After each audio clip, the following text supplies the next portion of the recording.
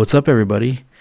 This is Christianity 101, episode number 4, and we're about to get started. So what you're going to need is a Bible, a pen or pencil, and a notebook. Mm-hmm. So while you're grabbing those, we're just going to allow you to, we're just going to play a song. Just let it play, and then when it's done, we'll be ready to start the Bible study. And hopefully you have your Bible and pen and all that. That's right. Enjoy this.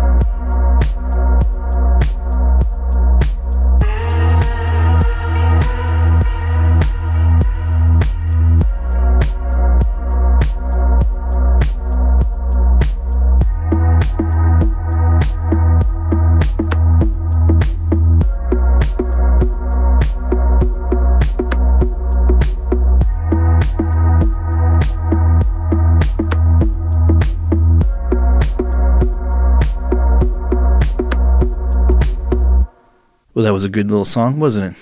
Yeah. Vibey. I like it. Yes, vibe check. Very cool. Vibe check. Okay, man. So we're going to talk about the ministry of the Holy Spirit tonight. And this is the 4th installment on our Christianity 101. And this is the one that will probably, depending on your background, if you are if you're a seasoned Christian or been a Christian for a long time, and you're going to have opinions about this, and this is probably the one episode where there's opportunity for the listener to not agree with us or to wholeheartedly agree with us, maybe not. And I just want to say up front, that's fine. We're not trying here to convince anybody of any particular thing. In fact, most of what we're going to be doing is we're going to be looking at the ministry of the Holy Spirit through Scripture. We're going to just walk through from the Old Testament into the New Testament and then into the epistles as well, and then talk about how that might apply to us today. So it's going to be pretty simple, I think, but it will be lengthy, and that's why I'm glad that I asked you guys to all get a pen or a pencil and a notebook and your Bible. So let's go ahead and start, man. Yeah. Acts 1, verses 6 through 8 is what we're going to start with, that verse in Acts chapter 1, verses 6 through 8. And this is what it says. It says, "So when they met together, they asked him, 'Lord, are you at this time going to restore the kingdom of Israel?' And he said to them," this is Jesus speaking to his disciples, "It is not for you to know the times or the dates the Father has set by his own authority, but you will receive power when the Holy Spirit comes on you, and you will be my witnesses in Jerusalem, in all of Judea and Samaria, and to the ends of the earth." So, he talks about this word power in verse 8, which is important. And that's the word that I want to kind of start with for us. And if you know, if you've, a lot of people understand this phrase, the word power in the Greek, it's the word dunamis. And it's the same word that we get our word dynamite from, which would, explosive power, right? Interesting, Alfred Nobel discovered dynamite, and it was stronger than anything at the world at the time. And he had asked his friend, a Greek scholar, for a word that conveyed the meaning of explosive power. And the Greek word was dunamis. And so Nobel named his invention dynamite. So he literally named the most explosive, element that in history at that point, Yeah. after this Greek word that is found in Acts chapter 1, verse 8. And it's the power that is displayed there. And this is a key verse because it explains that the power of the church comes from the Holy Spirit and not from man. And that's important for us to understand. And God's people experience repeated fillings of the Holy Spirit as they face new opportunities and obstacles. Ordinary people were able to do extraordinary things because the Spirit of God was at work in their lives.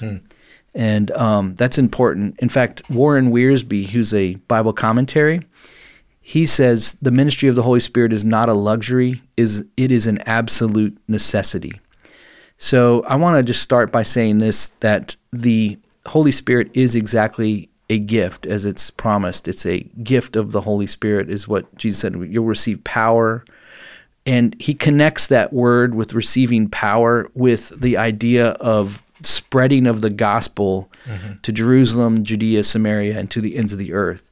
And so the whole, in that context of that verse of Acts chapter 1, verses 6 through 8, Jesus is speaking to his disciples in reference that he's going to give them something that they don't have so that they can do what he needs them to do. And that is to bring the gospel to all the ends of the earth. And so we know that the work of God's ministry, the ministry of Jesus, the church, is going to largely and only be accomplished by the indwelling power of the Holy Spirit within the church. Yeah. Can I just ask a question that maybe someone who is brand new to the everything Christianity? Sure. So just to take a step back, because we just hopped in kind of assuming people know what the Holy Spirit is. Yes. Can you just, because we're talking about that there's power, that something is coming from somewhere. Yeah. Jesus explicitly calls it the Holy Spirit. Yeah. What is the Holy Spirit? Because is it the power itself? Is the Holy Spirit? Great question. I don't. Yeah. Yeah. So the Holy Spirit is 1/3 of the triune God, or some people would know that as the Trinity. So you have the Father, God the Father, you have the Son, Jesus, and you have the Holy Spirit as well. And I think the best example of this in Scripture, this isn't a podcast about the Trinity. It's not. Right. We're not getting into that. That's extremely deep. But one thing that I can say is that you can see the display of the Holy Spirit or the triune God in the baptism of Jesus. And when Jesus was baptized, John the Baptist saw him coming, and he says, "Hey, behold, the Lamb of God who takes away the sins of the world." And then Jesus says, "You need to baptize me." And he says, "You should baptize me." And he goes, we need to do this so that I can fulfill Scripture. And John relents and baptizes him. And when he baptizes him, you have Jesus, the person standing there, the man. And then you have a voice from heaven that says, "This is my Son in whom I'm well pleased. Listen to him." And then you have the Holy Spirit ascending and descending upon him like a dove. And so you have all three. You have the voice of the Father, you have the person of Jesus, and you have the Spirit shown by a dove. The dove is just a representation of the Spirit. We're told in John chapter 3 that the Spirit goes wherever it wants. It's like the wind, it blows, and no one knows where it's coming or where it's going. That's what John chapter 3, when Jesus is speaking to Nicodemus, he mentions, and we go over that on the very first episode of the very first Christianity 101 episode. We talk about that. The Holy Spirit in large is the working hand of God. And it's important to understand that, Jesus had a specific mission, and his was to atone for the sins of the world, to give his life as a sacrifice, as a perfect sacrifice. And the Spirit has a specific ministry and mission as well. But the Spirit has been laced through the Scriptures. And that's why I think it's important for us to survey a little bit in the Old Testament, see where it's mentioned and its purpose and kind of what it was doing, and then also see how it worked in the life of Jesus and then even afterwards. So does that help answer your question at all? Yeah. No, you hit on everything I wanted you to hit on. Oh, cool. Yeah. More specifically, that it is it's a member of the Trinity. Correct. So it's God. It's God. Yeah. I was kind of going for the thing that like you set up the episode is, depending on your background or your denomination that you're coming from, there may be more emphasis on some parts of the Holy Spirit, like spiritual gifts, or more charismatics, or all that stuff that we're not going to get into necessarily. A little bit, yeah. But I more so meant that there's also kind of the other extreme from charismatics, and I'm not going to say anything in particular, but that where they almost don't even talk about the Holy Spirit at all. Yeah. And my it's point, bad. Like we don't go there. That's right. That's bad. It's the devil. You think it's God, but it's the devil. Yeah. My whole point is, it's a member of the Trinity. It's it's not in a Trinity. They're all important. Like It's not like the redheaded stepchild where it's like, they're, well, I guess you're kind of here because you have to be, like, right. But you're not as important as me, or, like, it's not that. It's one of the most important parts of it's not to be just kind of how it can be discarded so much. Right. And I'm not even talking about discarding it in terms of like spiritual gifting or anything, but just, I don't think a lot of people even talk about like the role of the Holy Spirit, or that, I think even just talking about the fact that the Holy Spirit is mentioned or alluded to in the Old Testament may be kind of something that Christians may, even if you've been a Christian for 20 years, depending on the church, you may not even be aware that the Holy Spirit is in the Old Testament. Yeah. So there's this is not something to be taken lightly, is the point that I'm getting at. Yeah, exactly. Yeah. So he's God. Yeah. And he's equally God as Jesus is and the Father is. So there's no, we want to respect the Holy Spirit in that way. And so it's first displayed in Genesis chapter 1 verse 2. Literally the second verse of the Bible, we get the Spirit is mentioned. It says, the earth was formless and empty, darkness was over the surface of the deep, and the Spirit of God was hovering over the waters.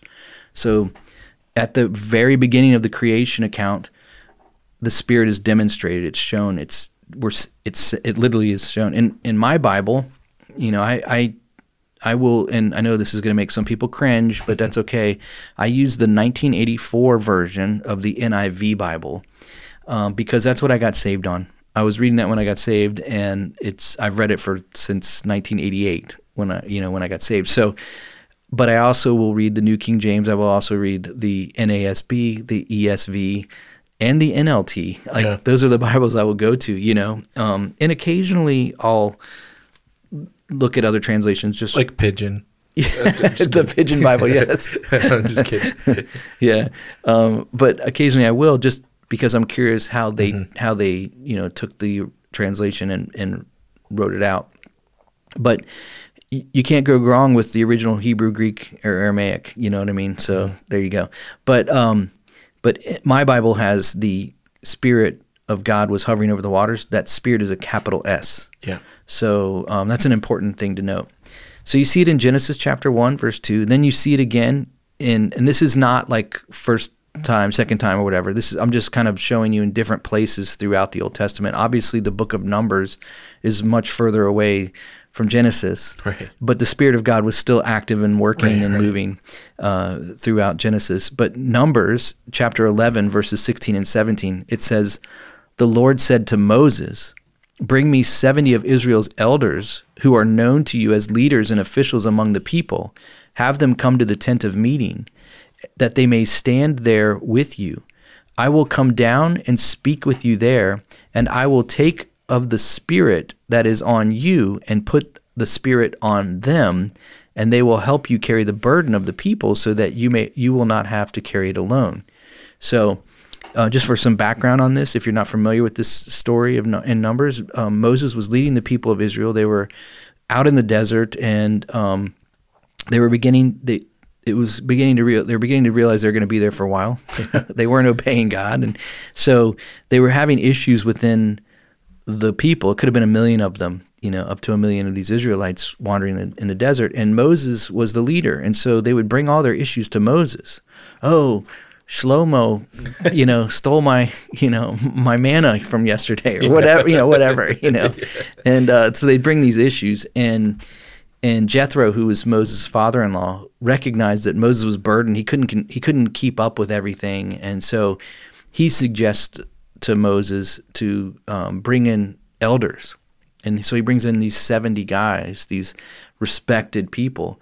But God said that he was going to take his Spirit and that he put on Moses, which is you have to understand, Moses was, this is important to note, and I'm going to get more into detail on this, is that Moses was uniquely called by God for that particular task. And so he had the Spirit of God in a way that other people who loved him and feared God, did not have. Mm-hmm. And so the same Spirit he put on Moses, he was going to put on these elders so that they would have that wisdom or that discernment, whatever it was, that leadership quality that they needed to do that task that God had for them. And so God was going to spread his Spirit out a little bit further.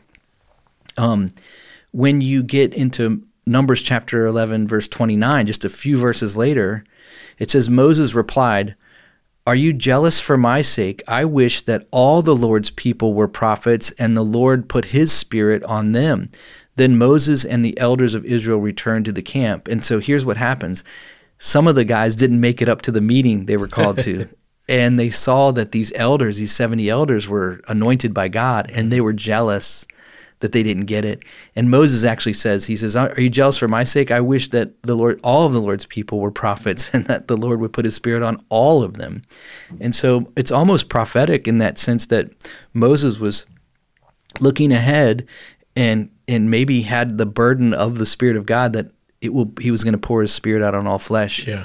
That's what I was thinking is the parallel between these elders and then what, spoiler alert, happens in Acts, right. Like with in the upper room. Yeah, 120. So it's really it's kind of funny but not funny at the same time. I was trying to think of the right word, but it's just echoes of the Bible says God is unchanging, and he does a lot of the same stuff. A lot of the same stuff echoes back, and that's why just because you're a Christian, there's stuff that's important to read in the Old Testament. We're not to completely detach from it, and it's just cool to see that working out in those parallels that he's echoing in the future. Yeah. Definitely. Zechariah 4:6 is the next verse I want to point out to you guys.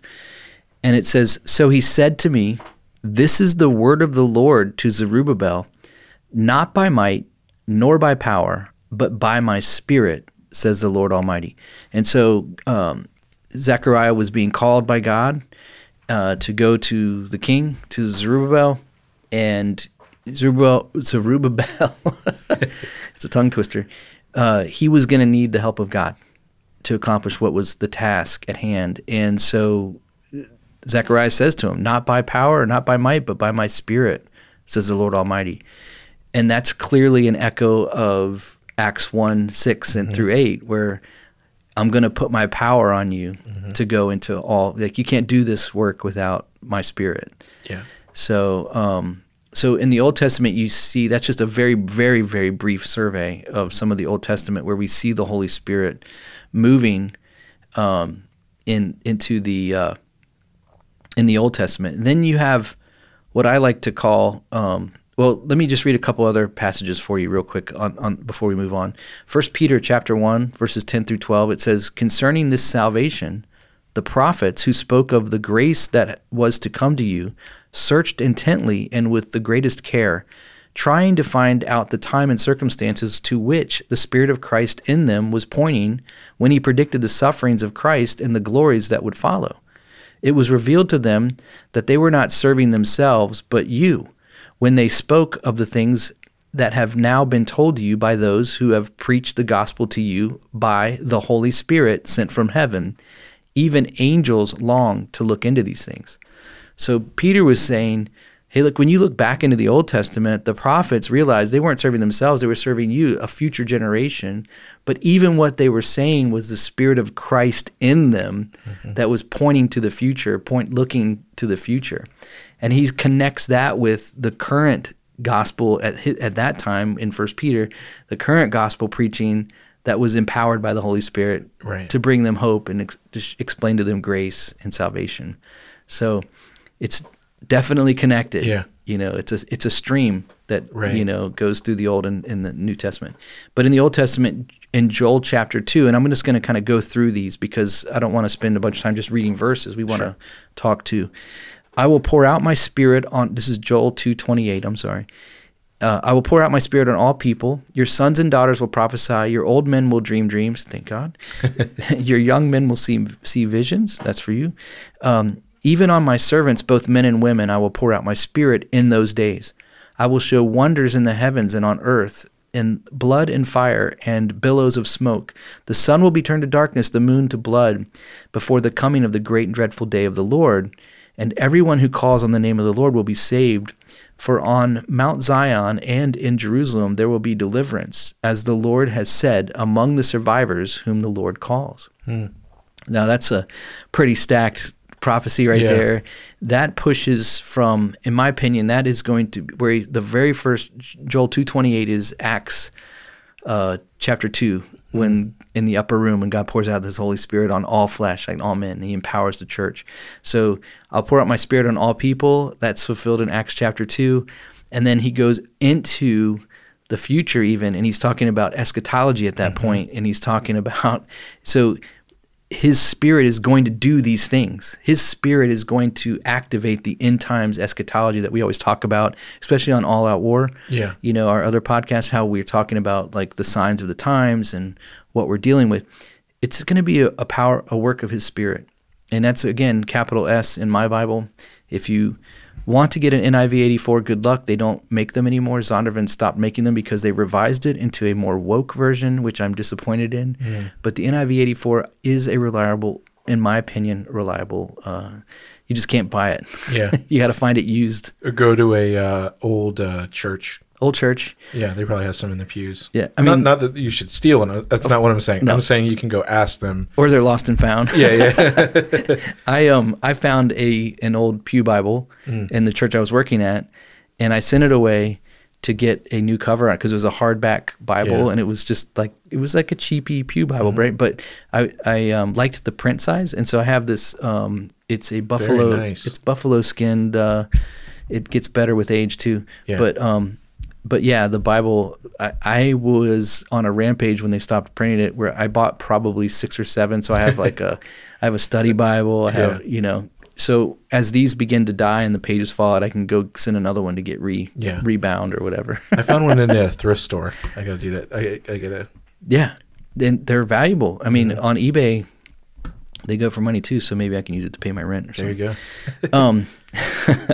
So there's one more verse I want to read out of Matthew chapter 3, and this is actually when Jesus was, speaking to John the Baptist. I don't know. I'm sorry, I got distracted there for a second. Okay. It says, "I baptize you with water for repentance, but after me will come one who is more powerful than I, whose sandals I'm not fit to carry. He will baptize you with the Holy Spirit and fire."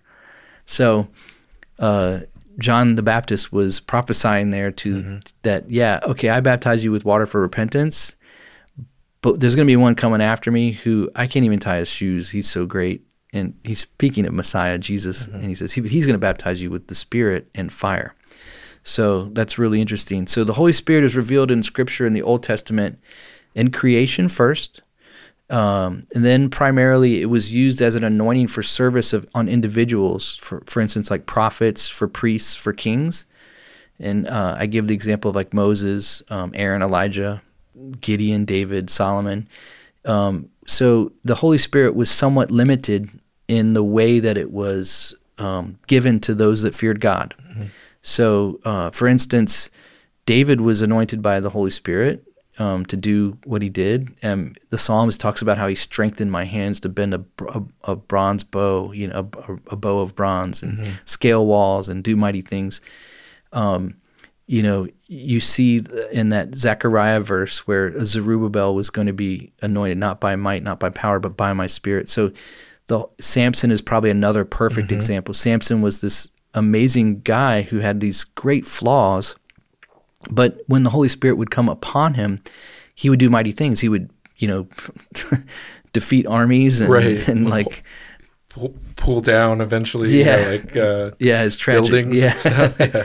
So it would be like the Holy Spirit was limited in the way that it was that God was choosing to allow His Spirit to use individuals, and so it was primarily focused on whatever goal the will of God was in that moment. It was unique and individualized. Right. That's probably the best way to put it. In Isaiah, he sees in his calling, when he sees God high and lifted up and his throne and the robe, the train of his robe. And Isaiah's first words are, I'm a man of unclean lips. Right. And so God takes a coal out of this, and puts it on his lips and cleanses him. And that's his anointing by the Holy Spirit to go and speak as a prophet. Mm-hmm. And Isaiah gives us the most messianic prophecies of anybody, so it's kind of cool. So in the Old Testament, as that's closing down, then you have what I call the transitional period, which is Jesus' ministry. And Jesus was full of the Holy Spirit. Yeah. He was walking in the fullness of the Holy Spirit, but it was unique to him. So in large part, during the gospel, the Matthew, Mark, Luke, and John of the New Testament, you don't really see other prophets still around. Right. In fact, before Jesus comes, it's what they call these 400 years of silence is what is referred to. And so as you close out the Old Testament and you enter into the New Testament, there's 400 years there that are just it seems like nothing's happening. Right. There's a lot happening, believe me. There on the world stage, there was a lot happening in that time. But when Jesus shows up, he's the man, he's the one who's got the fullness of the Holy Spirit. And they hadn't seen it in a long time. Mm-hmm. You see the Holy Spirit, or that angel comes upon John the Baptist's dad when he's in the temple doing service, and he mutes him so he can't talk until the baby's born, right. So he can name him the name, John. But you're not really seeing a lot happen up until that point. Now, question I just thought of. Sure. Do you think the Holy Spirit was on John the Baptist Yes. Before? I think John the Baptist, this is my opinion. Yeah. I don't know if I've ever said this before, but I think John the Baptist was the last Old Testament prophet. The Old Testament prophets were the mouthpiece of God for the people of God to keep them in line with God's will and God's word, and also to point to what God wanted to do, the Messiah. Mm-hmm. So, prophets would show up when the nation was, out of line. Yeah, hey, stop doing that. Yeah, quit worshiping Molech, you idiots. You're going to go into captivity. Yeah. And they did. But then they also were prophesying about the future Messiah. So, if you, an amazing prophetic psalm that David wrote was Psalm 22. Mm-hmm. Amazing. And it's detail about the crucifixion of the Messiah. Hundreds of years before crucifixion was 700 years. Yeah, I think it was 700 years before crucifixion was even invented. Yeah. So isn't that amazing? Yeah. But anyways, so John the Baptist, last of the Old Testament prophets, in my opinion. Mm-hmm. So in Luke chapter 4, verses 14 through 21, I'm just going to read this. It says, Jesus returned to Galilee in the power of the Spirit, and news about him spread throughout the whole countryside. He taught in their synagogues, and everyone praised him. He went to Nazareth, where he had been brought up, and on the Sabbath day he went into the synagogue, and as was his custom, and he stood up to read. The scroll of the prophet Isaiah was handed to him. Unrolling it, he found the place where it is written, "The Spirit of the Lord is on me, because he has anointed me to preach good news to the poor. He has sent me to proclaim freedom to the prisoners and recovery of sight to the blind, to release the oppressed, to proclaim the year of the Lord's favor." Then he rolled up the scroll, gave it back to the attendant, and sat down. The eyes of everyone in the synagogue were fastened on him, and he began by saying to them, "Today this scripture is fulfilled in your hearing." That's epic right there. Yeah. That's a mic drop moment for Jesus. But here's the thing. It says in Luke chapter 4, verse 14, that Jesus returned to Galilee in the power of the Spirit. And what's important to understand about that is where did he come from and what happened before that? Well, what happened before that, if you look back in Scripture and you take the synoptic Gospels and the Gospels that sync up, you'll find that Jesus was led out into the desert for 40 days where he was fasting and he was tempted by Satan. After he successfully overcame Satan and the temptations that Satan threw at him, he was then ministered to by angels. Right. And then he came back into Galilee region where he was full of the Spirit, and he was equipped, ready to rock and roll and to do the will of the Lord. And so that's what you see happen here. He goes into the synagogue on the Sabbath, and they're reading the scrolls. And here's what's another amazing thing is that a lot of people don't understand, but Jewish synagogues were on a schedule, and every synagogue is on the same schedule. So if you go to a synagogue in New York, or you go to a synagogue in Jerusalem, or you go to a synagogue, and I'm pretty sure about this, I'm almost positive I'm correct, 100% correct on this. Yeah. I could be wrong. I'm not Jew, so I don't know. But from what I understand, they're all on the same schedule of reading.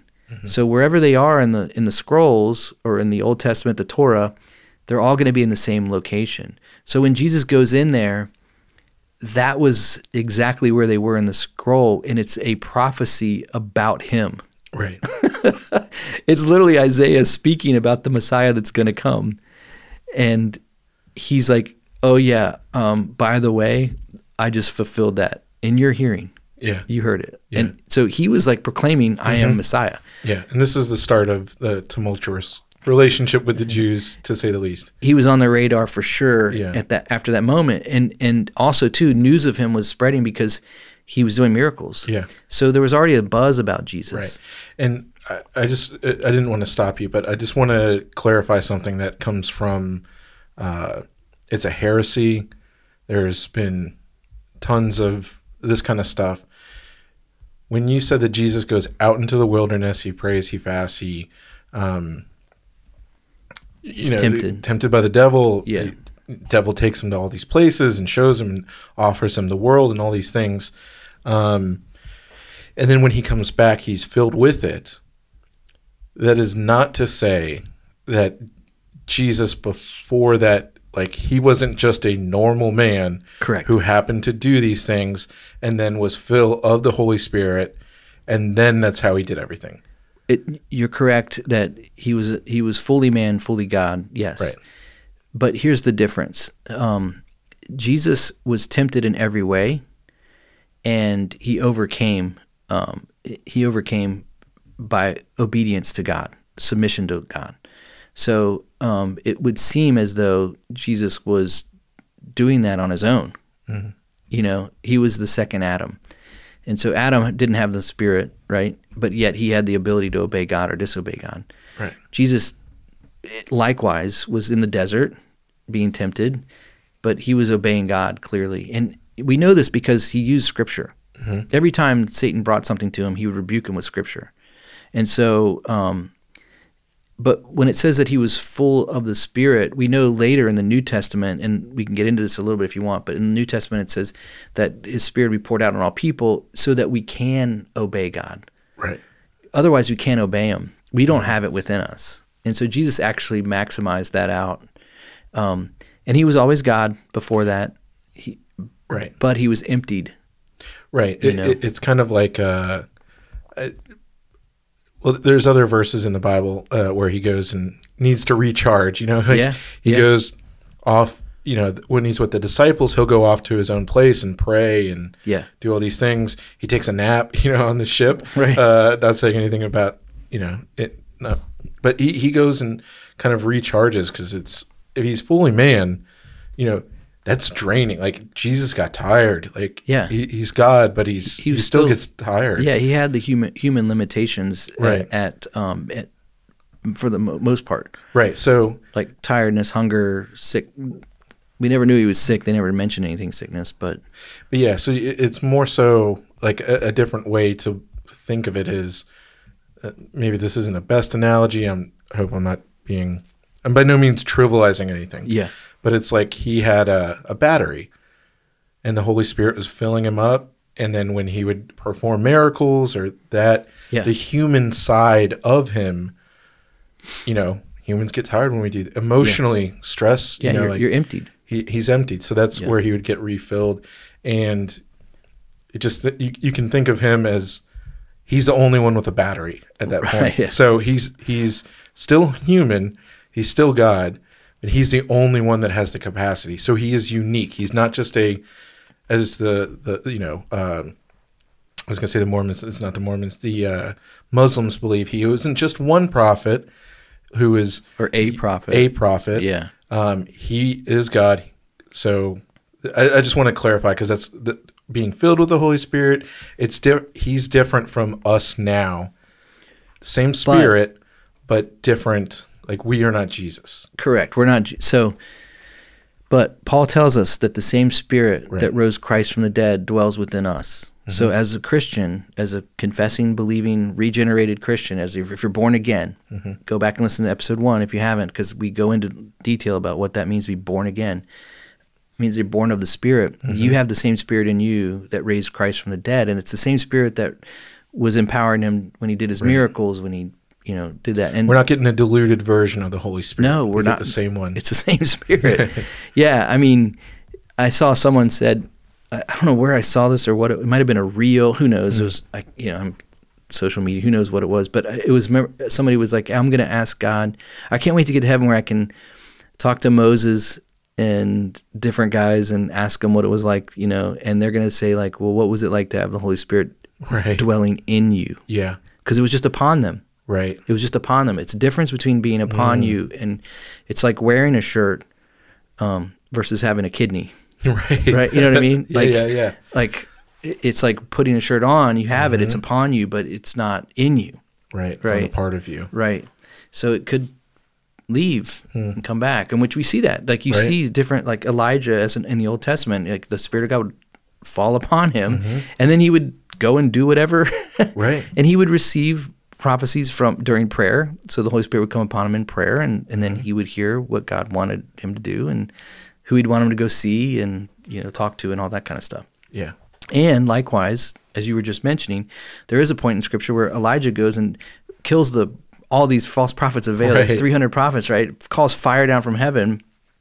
Epic moment, like scripturally, like that's like epic, like historically in the world, like, and he goes and he gets depressed. Right. Because he hears that Jezebel wants to hunt him down and kill him. Yeah. And he's like, dude, I would be like, you're going to kill me?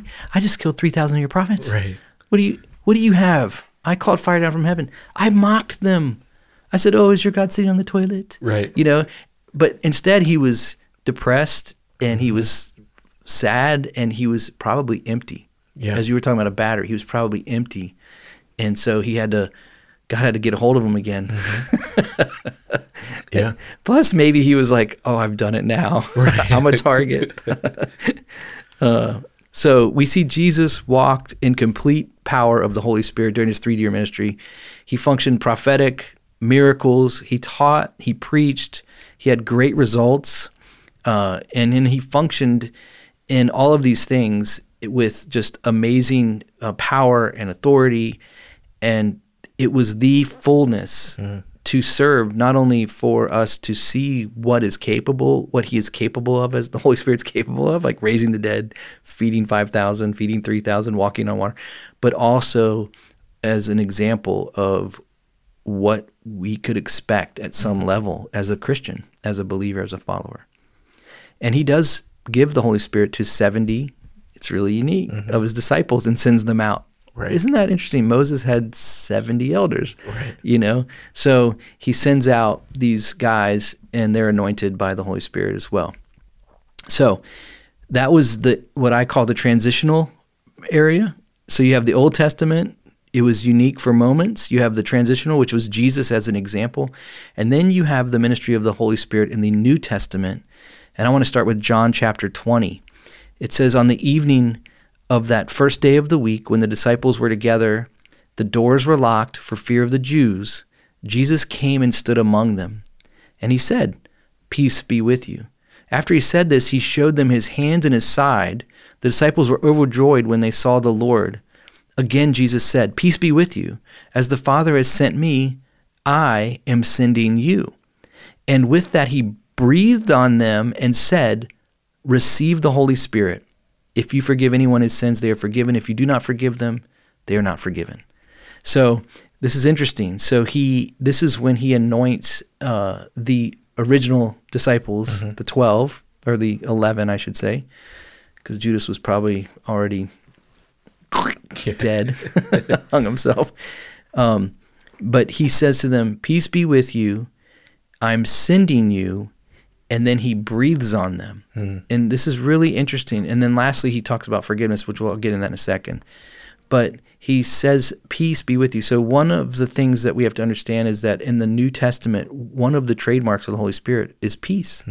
In fact, when Paul gives us the fruits of the Holy Spirit, he says it's love, joy, peace, patience, kindness, right? So he goes into these fruits of the Holy Spirit. And so one of the attributes of the Holy Spirit is peace.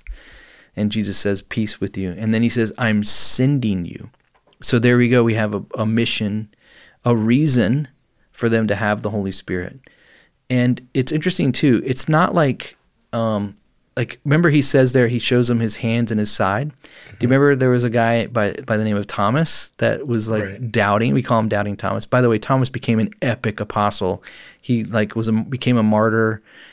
He died a martyr's death. He became an incredible guy. You should do some look into his life and what he did in his ministry. But he shows them his hands and his side, and then he doesn't discriminate when he pours out his Spirit, when he breathes on them. Everybody gets breath. Everybody gets breathed on. So yeah. But so that was in John chapter 20, and then you have Acts chapter 8. So we've already went over Acts 1. When he says, so it says, when the apostles in Jerusalem heard that Samaria had accepted the word of God, they sent Peter and John to them. And when they arrived, they prayed for them that they might receive the Holy Spirit.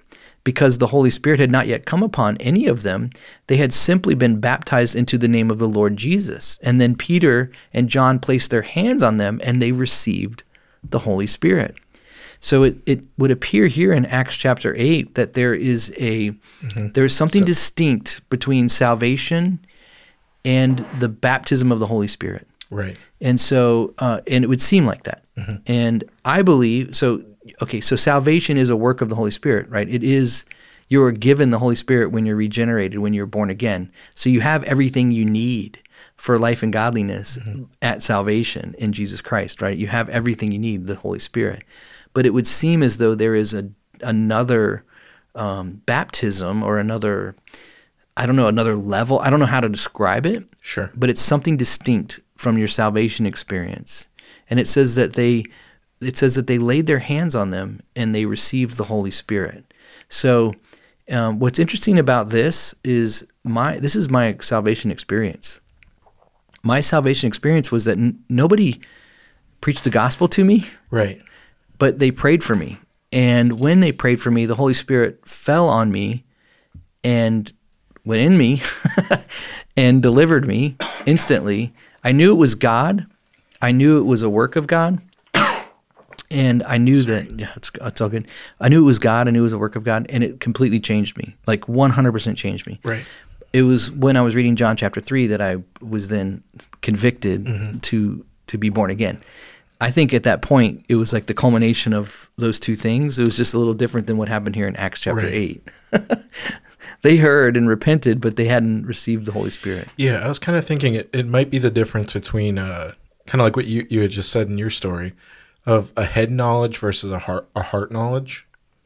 A little bit, yeah. I mean, kind of like you hear the gospel, it's like, oh, that makes sense. I'm going to repent of my sins. Yeah. But there's still Now, I mean, actually, I take all that back because it doesn't make sense. Where I was going with it, I realized there's a difference. So I have a theory, Sure. or kind of a kind of something that. So when a person is water baptized, they are proclaiming to the church that they're part of the church. They're proclaiming, like, "Hey, I belong to the church. I belong to the church. I belong to Jesus. I'm one of the family." Right. The baptism of the Holy Spirit is when God says, "This person belongs to me." Right. Yeah. You know what I mean? Like, this is evidence they belong to me. The Holy Spirit is in them. That's how I look at it. Yeah. And and that's why we're supposed to be fruit inspectors. Right. Yeah. What fruit are we looking for? Evidence of the Holy Spirit. Right. Yeah. We're looking for the Holy Spirit. So has God put his hand, has he proclaimed this person belongs to him, and yeah, that started getting me on this path of thoughts that may not be screwed. I'll just say it. So the difference between eternal security, yeah, how we're talking about, because once you're sealed by the Holy Spirit, right, how can you unseal anything that God sealed? Correct. And God says He seals you with the Holy Spirit. Correct. So the same thing, like you were talking about, how can you jump out of His hand? Right. Yeah. Right? Are you able to do that? Or, so maybe this kind of disconnect, maybe, again, maybe, I don't know, I'm just saying this, how you can see people that seem to be, that grow up in church, wasn't it one of Billy Graham's, you were telling me years ago, one of Billy Graham's, like, his right-hand man, all of a sudden is like, I've never been a Christian. Right. Well, yeah, he walked away, quote unquote, walked away from the faith, and people were confused, and people were like, "Oh, so you can lose your salvation? You can give it up? You can?" Right. But in his book, his autobiography, he confesses that he never actually ever believed it. Okay. So he never was saved. Gotcha. It wasn't he walked away. He never believed in the first place. Sure. Okay. So that's a different. So maybe this would be how a Christian could genuinely walk away for the rest of their life. That they never had that second. Well, am I getting too convoluted into these details and nuances? It's hard to know. Only God knows those that are saved. Right, yeah. So, but Romans chapter 10 tells us that confess with your tongue, believe in your heart that Jesus Christ is Lord, and God raised him from the dead, and you will be saved. Right. So the criteria is confess and believe. So if you confess it, and then you believe it, then there should be fruit of that. Right. Yeah. But that is the fruit of salvation. But there are people who will. I like the phrase, a saved soul but a wasted life. People that just refuse to submit to God's word, even though they're saved.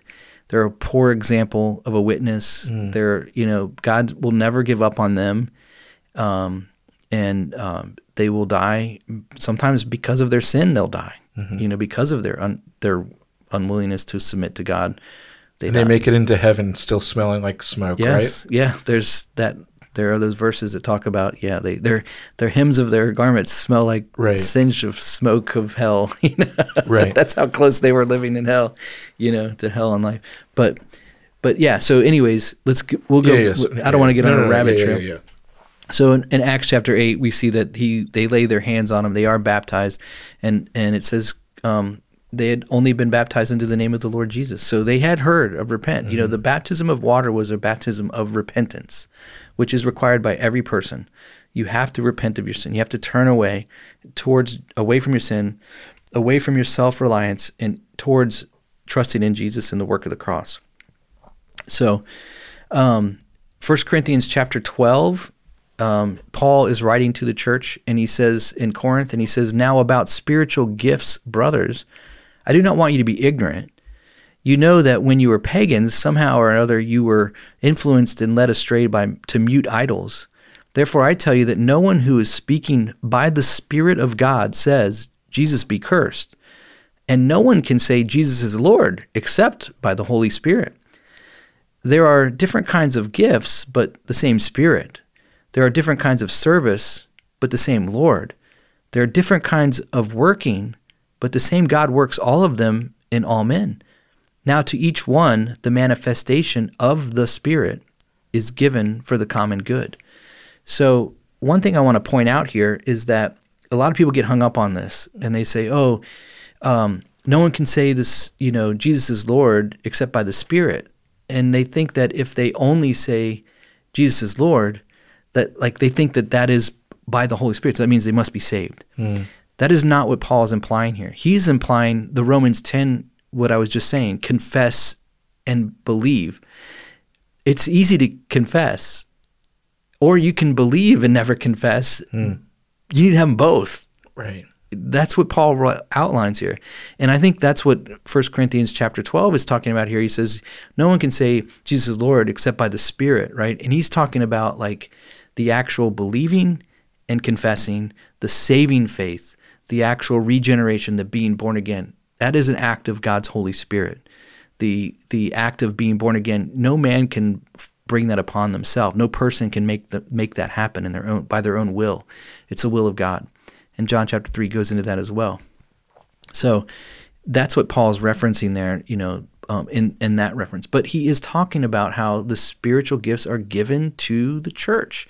And Paul doesn't want the church to be ignorant, especially in Corinth. He didn't want them to be ignorant about those things. So we find that the Holy Spirit is now given to anyone who would believe and receive. Okay? The primary function of the Holy Spirit is to empower the church, which is made up of individuals, to be able to live a holy life, to be a witness to a lost and dying world. And the church has been anointed for the service of God. So I want to point that out, that the church has been empowered, but the church is made up of individuals. Paul would clarify that later on when he talks about how the church is, we are all living stones. So let's talk a little bit about how does the Holy Spirit function in the life of a believer, because we realize that, we went through the ministry of Jesus, which was a transitional period, and then we talked about how it was poured out over into the church to empower the church and for acts of service, and that Paul talks about there's gifts that are given to the church from the Holy Spirit for service and for demonstration of the power of God.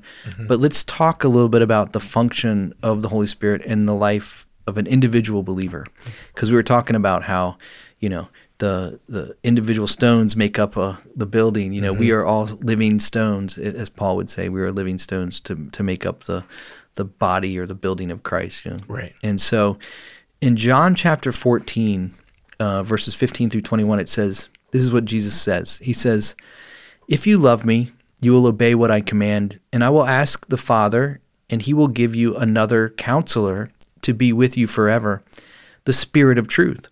The world cannot accept him because it neither sees him nor knows him, but you know him, for he lives with you and will be in you. I will not leave you as orphans. I will come to you. Before long, the world will not see me anymore, but you will see me. Because I live, you also will live. On that day, you will realize that I am in my Father, and you are in me, and I am in you. Whoever has my commands and obeys them, he is the one who loves me. He who loves me will be loved by my Father, and I too will love him and show myself to him." So if you don't know the upper room discourse, this is during the Last Supper. John chapters, I think 12 through 14, 15 in there, Jesus is speaking. He goes into detail about these things, and it's the only gospel of the four that goes into detail on what happened in the upper room, other than they shared the food. Coming, yeah, and they also would expose Judas as the deceiver. Right. So when he's talking about the life of the Holy Spirit in a believer, there's a couple things that I want to point out there. First of all is in verse 16, he says that I will ask the Father, and he will give you another counselor to be with you forever, the Spirit of truth. And then he goes on to say that he lives with you and will be in you. So we're told that the function of the Holy Spirit will be to help counsel us, to lead us, to convict us, to show us, to minister to us as a counselor would. when I have things going on in my life, which, my life's easy peasy, right? I go to the Lord in prayer and I ask the Lord, hey, Lord, I need help with this. And, Lord, this is happening. Please, Lord. And I appeal to the Lord, and the Holy Spirit is the one who will, remind my mind of a verse, a scripture verse, or will encourage me or convict me. So that's the counselor part of it. But he also calls it the Spirit of truth. Mm-hmm. And so this is important too, because there's a lot of voices that are out in the world today. There's a lot of spirits out in the world today. Yeah. But there's only one truth. And so keeping us focused and directed in the right, pointed in the right direction and moving in the right direction is really important. And that is what he will become. He will become the Spirit of truth. So he'll lead us into all truth. So I have a question. Yeah. From a maybe kind of a two-parter. Again, taking the form of a listener that may have this. So is this what you mean when, hey, I heard the Lord speak to me? Would you say that those are the same things as the Holy Spirit? Would you separate them, or is it not really it's a question that doesn't really matter, or there is no distinction? And I guess the other follow-up is kind of maybe someone that's listening can say, how do I know that it is either the voice of the Lord / the Holy Spirit? Yeah. So we're going to get into that a little bit. Oh, okay. Because I'm going to talk about Sure. the role of that counselor, like kind of what he's going to do. Okay. But in general of what you're saying, yes and no. Okay. Because sometimes our own mind will think that we're hearing God.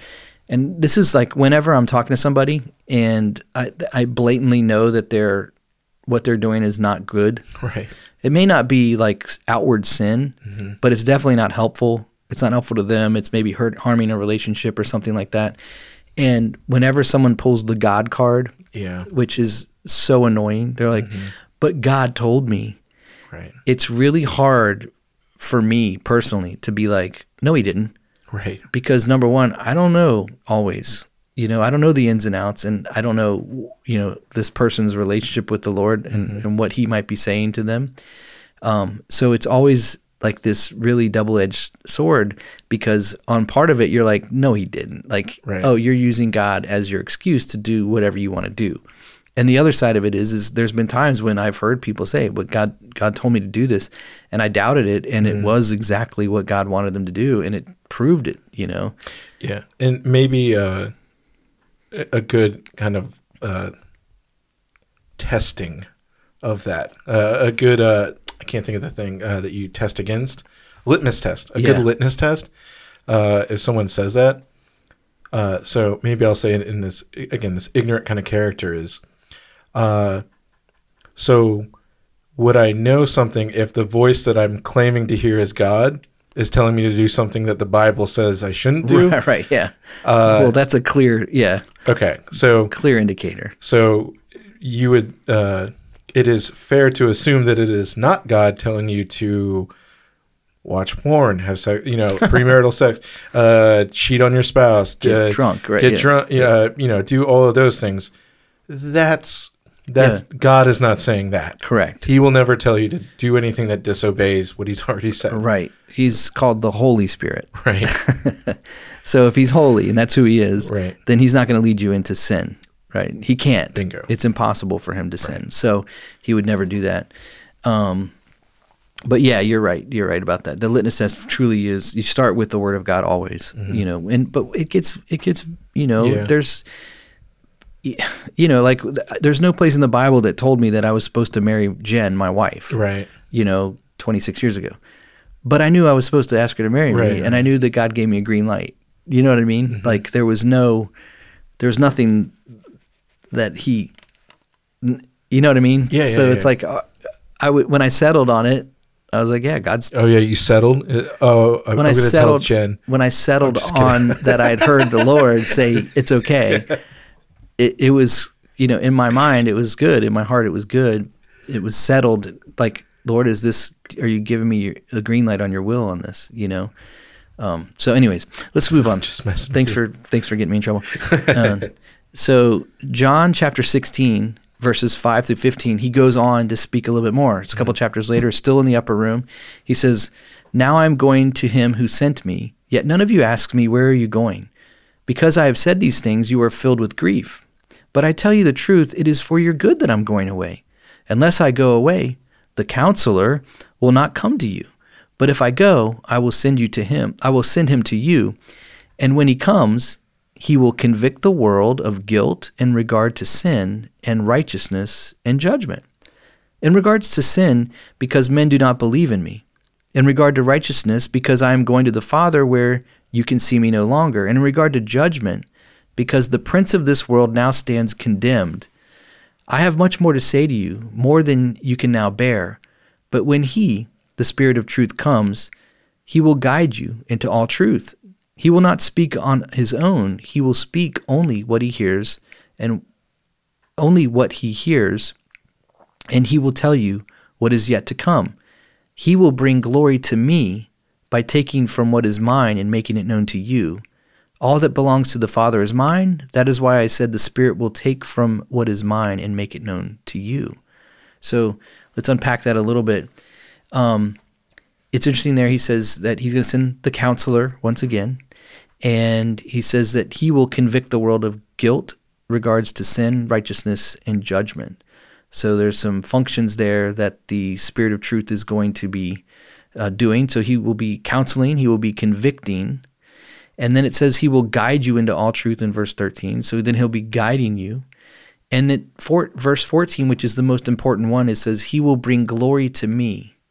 So the role of the Holy Spirit in the life of a believer is ultimately going to bring glory to Jesus. Mm-hmm. It's going to point back to Jesus. It's going to magnify the person, the work, and the beauty of Jesus Christ, our Savior. And so some of the functions of the role of the Holy Spirit in a believer are going to be, the Holy Spirit's going to be a counselor. He's going to reveal truth. He will reside in us, not just upon us. Mm-hmm. As Jesus said, we will see him. Now, that doesn't mean with our eyes we'll see God, but we will see the hand of God. We'll see the work of God through the church, through other people. He will convict the world according to sin, righteousness, and judgment. And he will lead us into all truth. He will teach us. In fact, Jesus goes on to say in another part, that you will have no need of a teacher, mm-hmm. because my Spirit will teach you all things. And so it's really important to understand that the Holy Spirit is vital for a believer as we've tried to live for Christ and follow in what he would want us to do.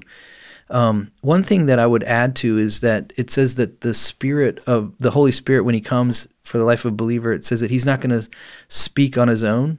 He's only going to say what the Father tells him to say. Jesus said the exact same thing. Mm-hmm. Jesus said, he says, I only say the things my Father tells me to say. I only do the things he tells me to do. In other words, I'm only doing what the Father wants, the ultimate goal of the Father. The Holy Spirit has the same exact posture and heart, mm-hmm. and motive but it's with Jesus. So it's like this mutual glorification. The right. Spirit will glorify Jesus. Jesus glorifies the Father.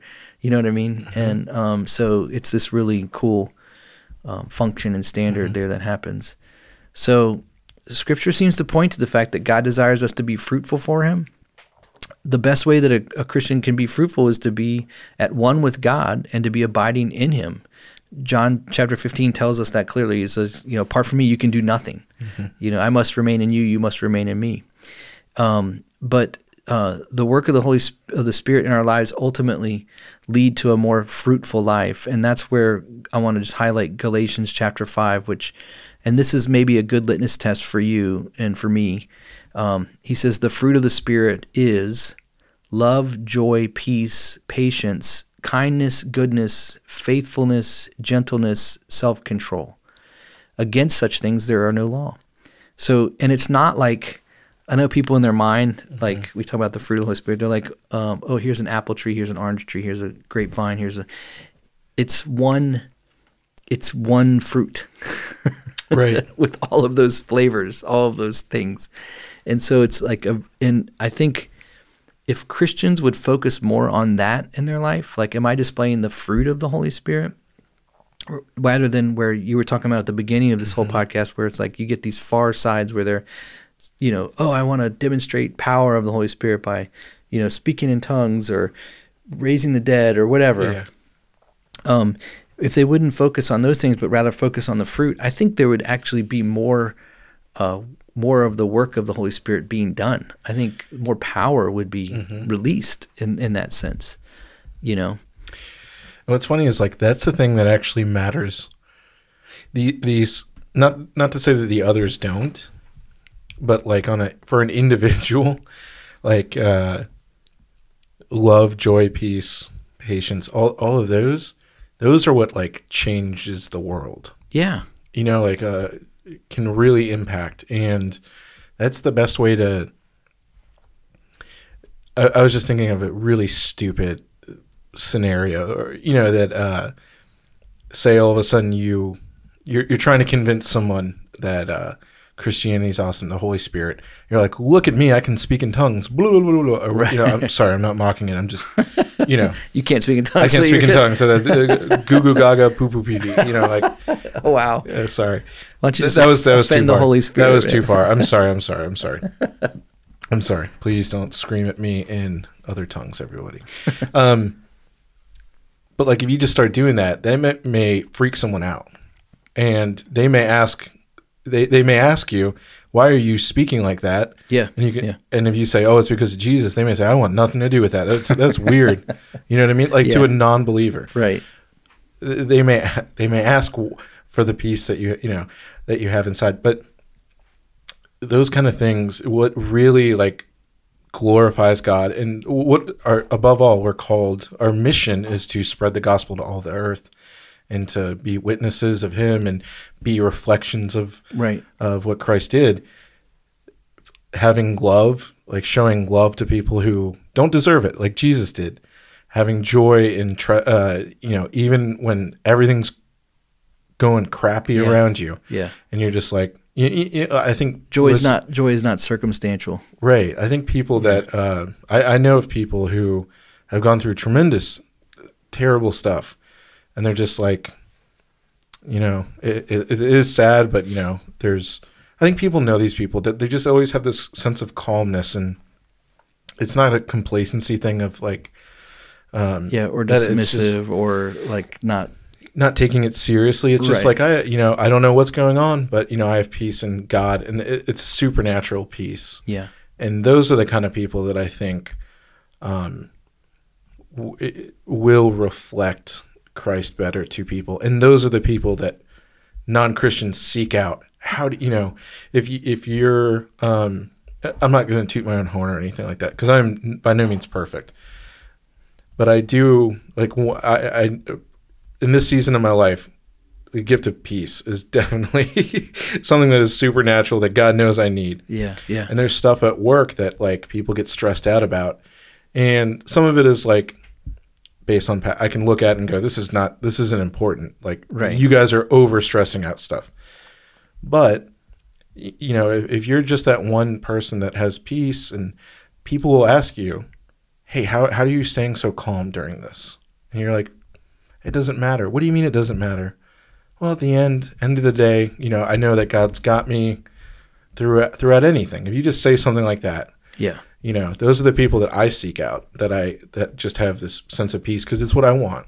Right. Yeah. And so what I'm getting at is, by focusing on those kind of things, those are the things that when you reflect that, I think those shine brighter than maybe more colorful gifts. Yeah. Does that make sense? Yeah. No, 100%.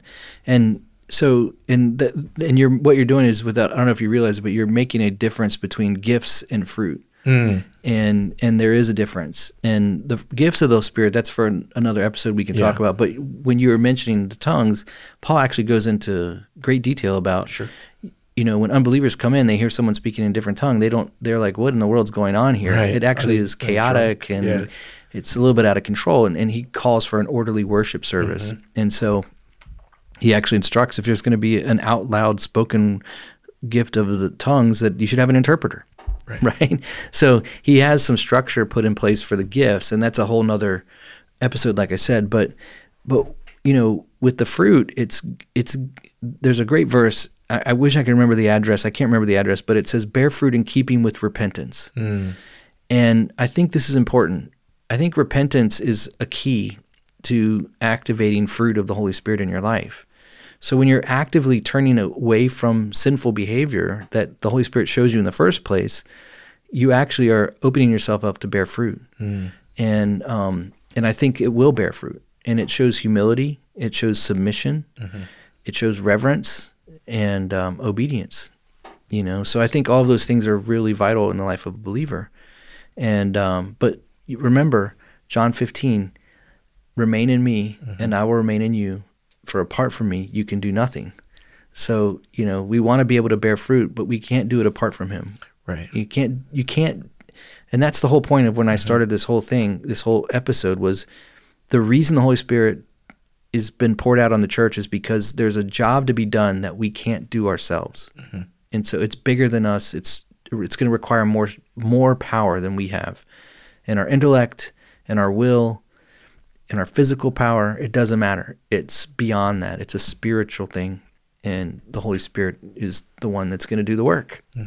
So just like a real quick, just outline real quick. So we start off with the word dunamis, which means power or, dynamic. It means that's where we get our word dynamite from. And before Christians, in the Old Testament, the Holy Spirit was kind of what they call para, was with us. And we get the word paramedic, right? That's where it's alongside. So the Holy Spirit was like alongside or on top of.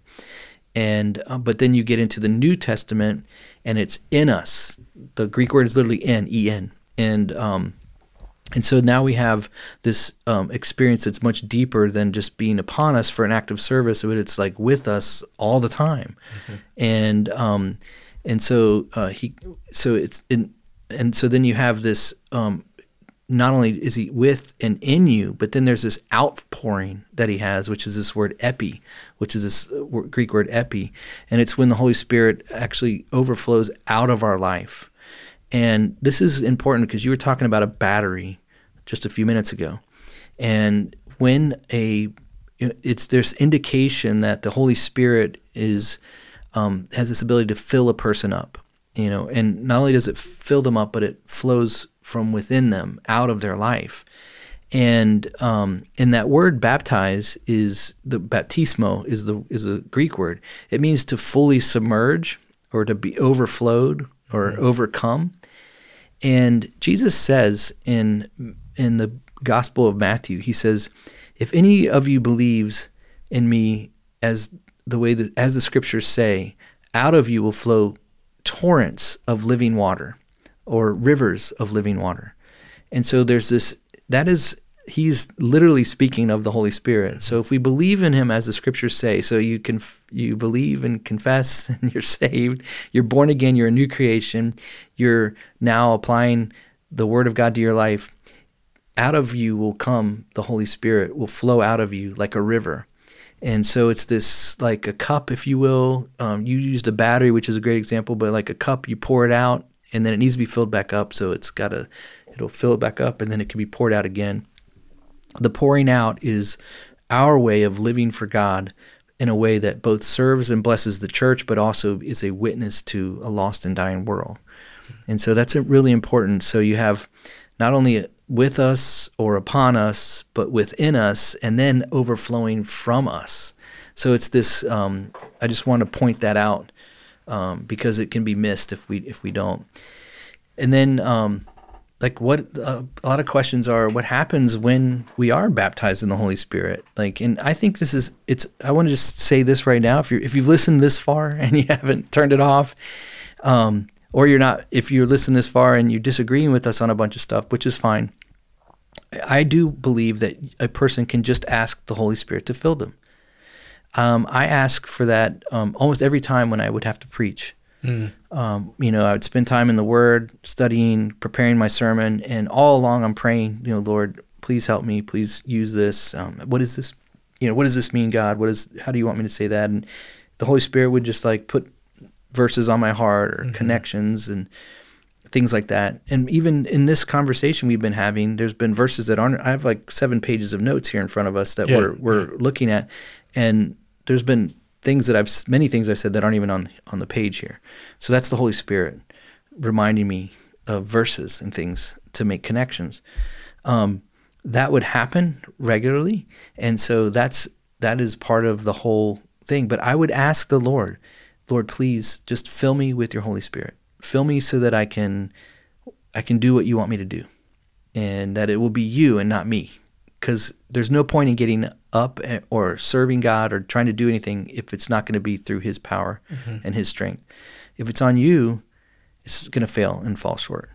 So I just wanted to point that out, that you can ask for it. It's okay. Just try me. If you don't believe me, try me. Just ask the Holy Spirit to fill you. Right. So when you do ask the Holy Spirit to fill you, you will receive power to be a witness for Jesus.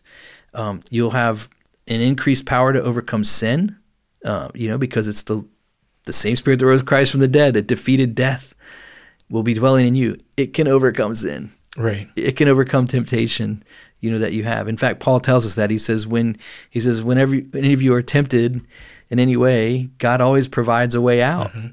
So I like to say when sin comes in the front door, you can go out the back. Yeah. So he provides a way out. So we receive, our relationship with God is more alive and vital, because as you begin to read the Bible, verses begin to make sense because the Holy Spirit is actually in you, teaching you the truth and helping lead you into all truth. And we receive spiritual gifts for the church. It's to serve the church. And that's a whole nother, podcast episode, which we could talk about, and maybe we will do. So these things I think are really important. I think that a big part of the church today is lacking in this area. They've neglected the Holy Spirit part of the Trinity. And I think there's good reason. I think there's been a knee-jerk reaction in some churches where they've seen it done poorly, and so they're embarrassed of that, and they don't want to become a carnival or a circus in their churches. But at the same time, as you were and you said this, at the same time, you can go the other direction where you can literally just hamstring God's Spirit by unbelief and fear.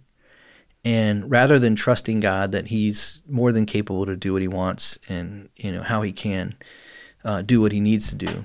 I just wanted to end. There's one verse I want to read out of Hebrews, and then a small thing I want to mention, and then we can, whatever you want to share too. So Hebrews chapter 2, this is the last verse that I'm going to read. We must pay more careful attention, therefore, to what we have heard, so that we do not drift away. For if the message spoken by angels was binding, and every violation and disobedience received its just judgment, how shall we escape if we ignore such a great salvation? This salvation, which was first announced by the Lord, was confirmed to us by those who heard him.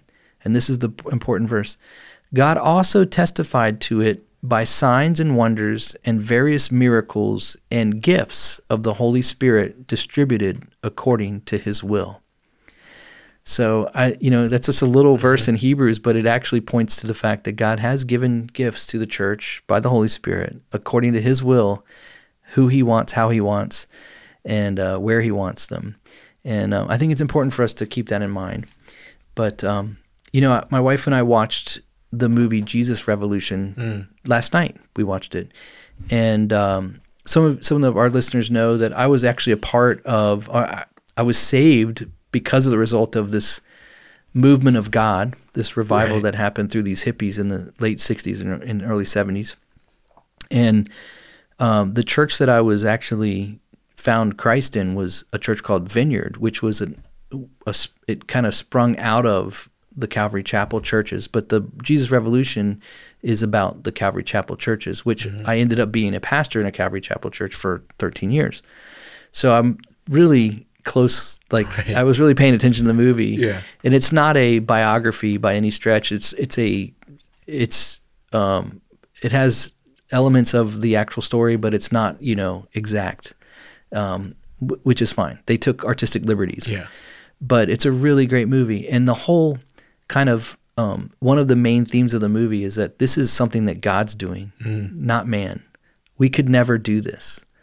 And what it was is, and I'm saying this for a reason, is like the whole idea was this pastor named Chuck, he allowed hippies to come into his church, and it actually, people left the church because of it, because they were, grimy, greasy, and weird, and, barefoot, and they just weren't like that. And so they left, they were uncomfortable. But because he was willing to extend and open the doors, then God just exploded it. And more and more people came, and more people got saved, and it became this movement that is still existing to today. Mm-hmm. And so, but it all happened because it was greater than any man, which is what they stress in the movie, and it was out of obedience, willingness to trust God and do that, open the doors, to let them in. And I just think that that's a great way to live. Yeah, I think that should be our heart and posture. And you'd be surprised, God will put you in uncomfortable spots, if you're willing, if you're willing. Yeah. So that's about all I have to say, man. Yeah. I can't, there's something, the only thing I can think of that's kind of been lingering for a couple minutes, is, I'm trying to think of the best way how to phrase it. Yeah. But I guess in dealing with the Holy Spirit and striving, I don't know if striving for fruits or doing the will of God. It's just this phrase that keeps popping in my head is deeper levels of surrender. Yeah. Like the longer that I walk with it, that's why I've been trying to figure out how to properly put that phrase into it. So I guess the longer that I walk with God, or the more fruit that like the more, how about I'll say it like this, the times where I get more peace of stuff is usually when everything around me is burning down. It's not like, right. I don't have peace when everything's good. I usually that's when just me as a person, I am anxious. I'm like, I am waiting for something to happen. I am not enjoying when there's peace. And I mean, quite frankly, there's always something going on in my life. And I think that's true of most people. Yeah.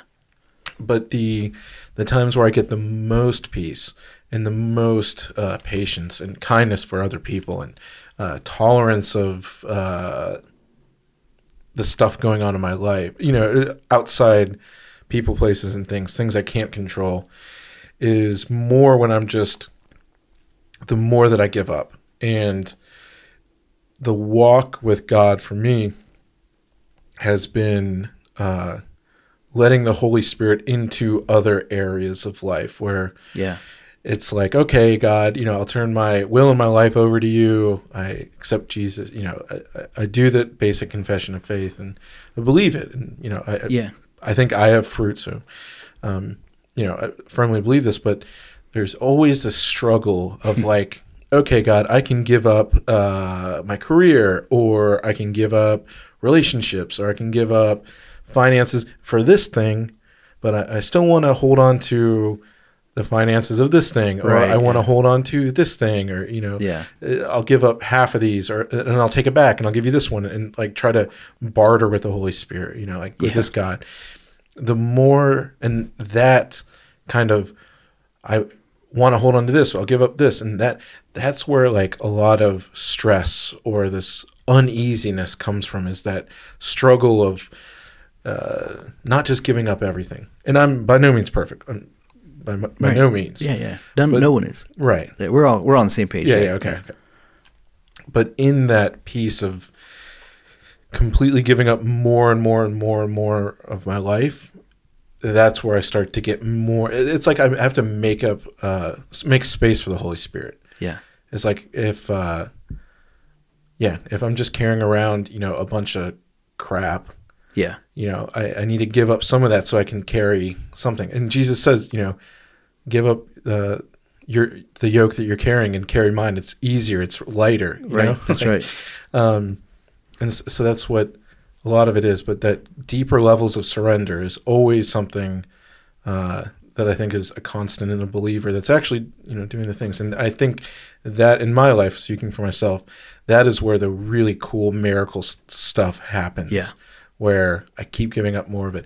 And I'll just to even take a step back more of that, I am not trying to infer that like me giving up. Sometimes I give up stuff because God is yanking it from my fingers and I am holding on with everything to kind of give it up. You know what I mean?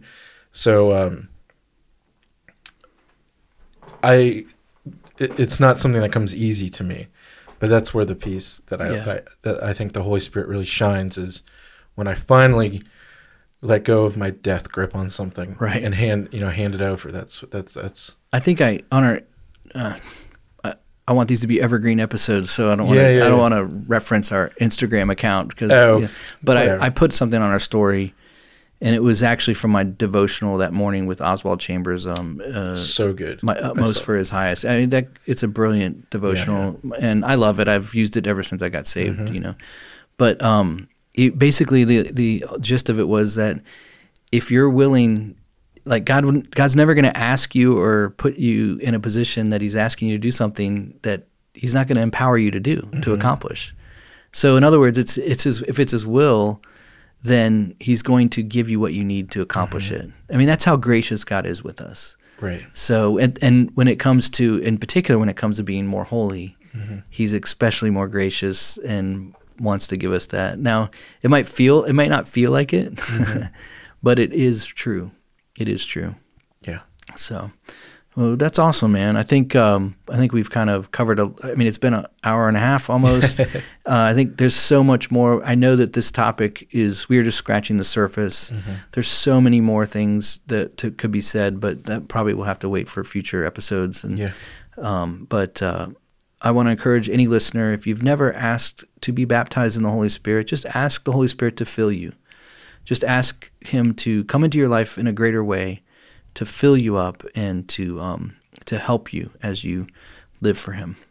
And I would just encourage you to do that. Test me. Yeah. Because I'm just repeating the Word of God. Yeah, yeah.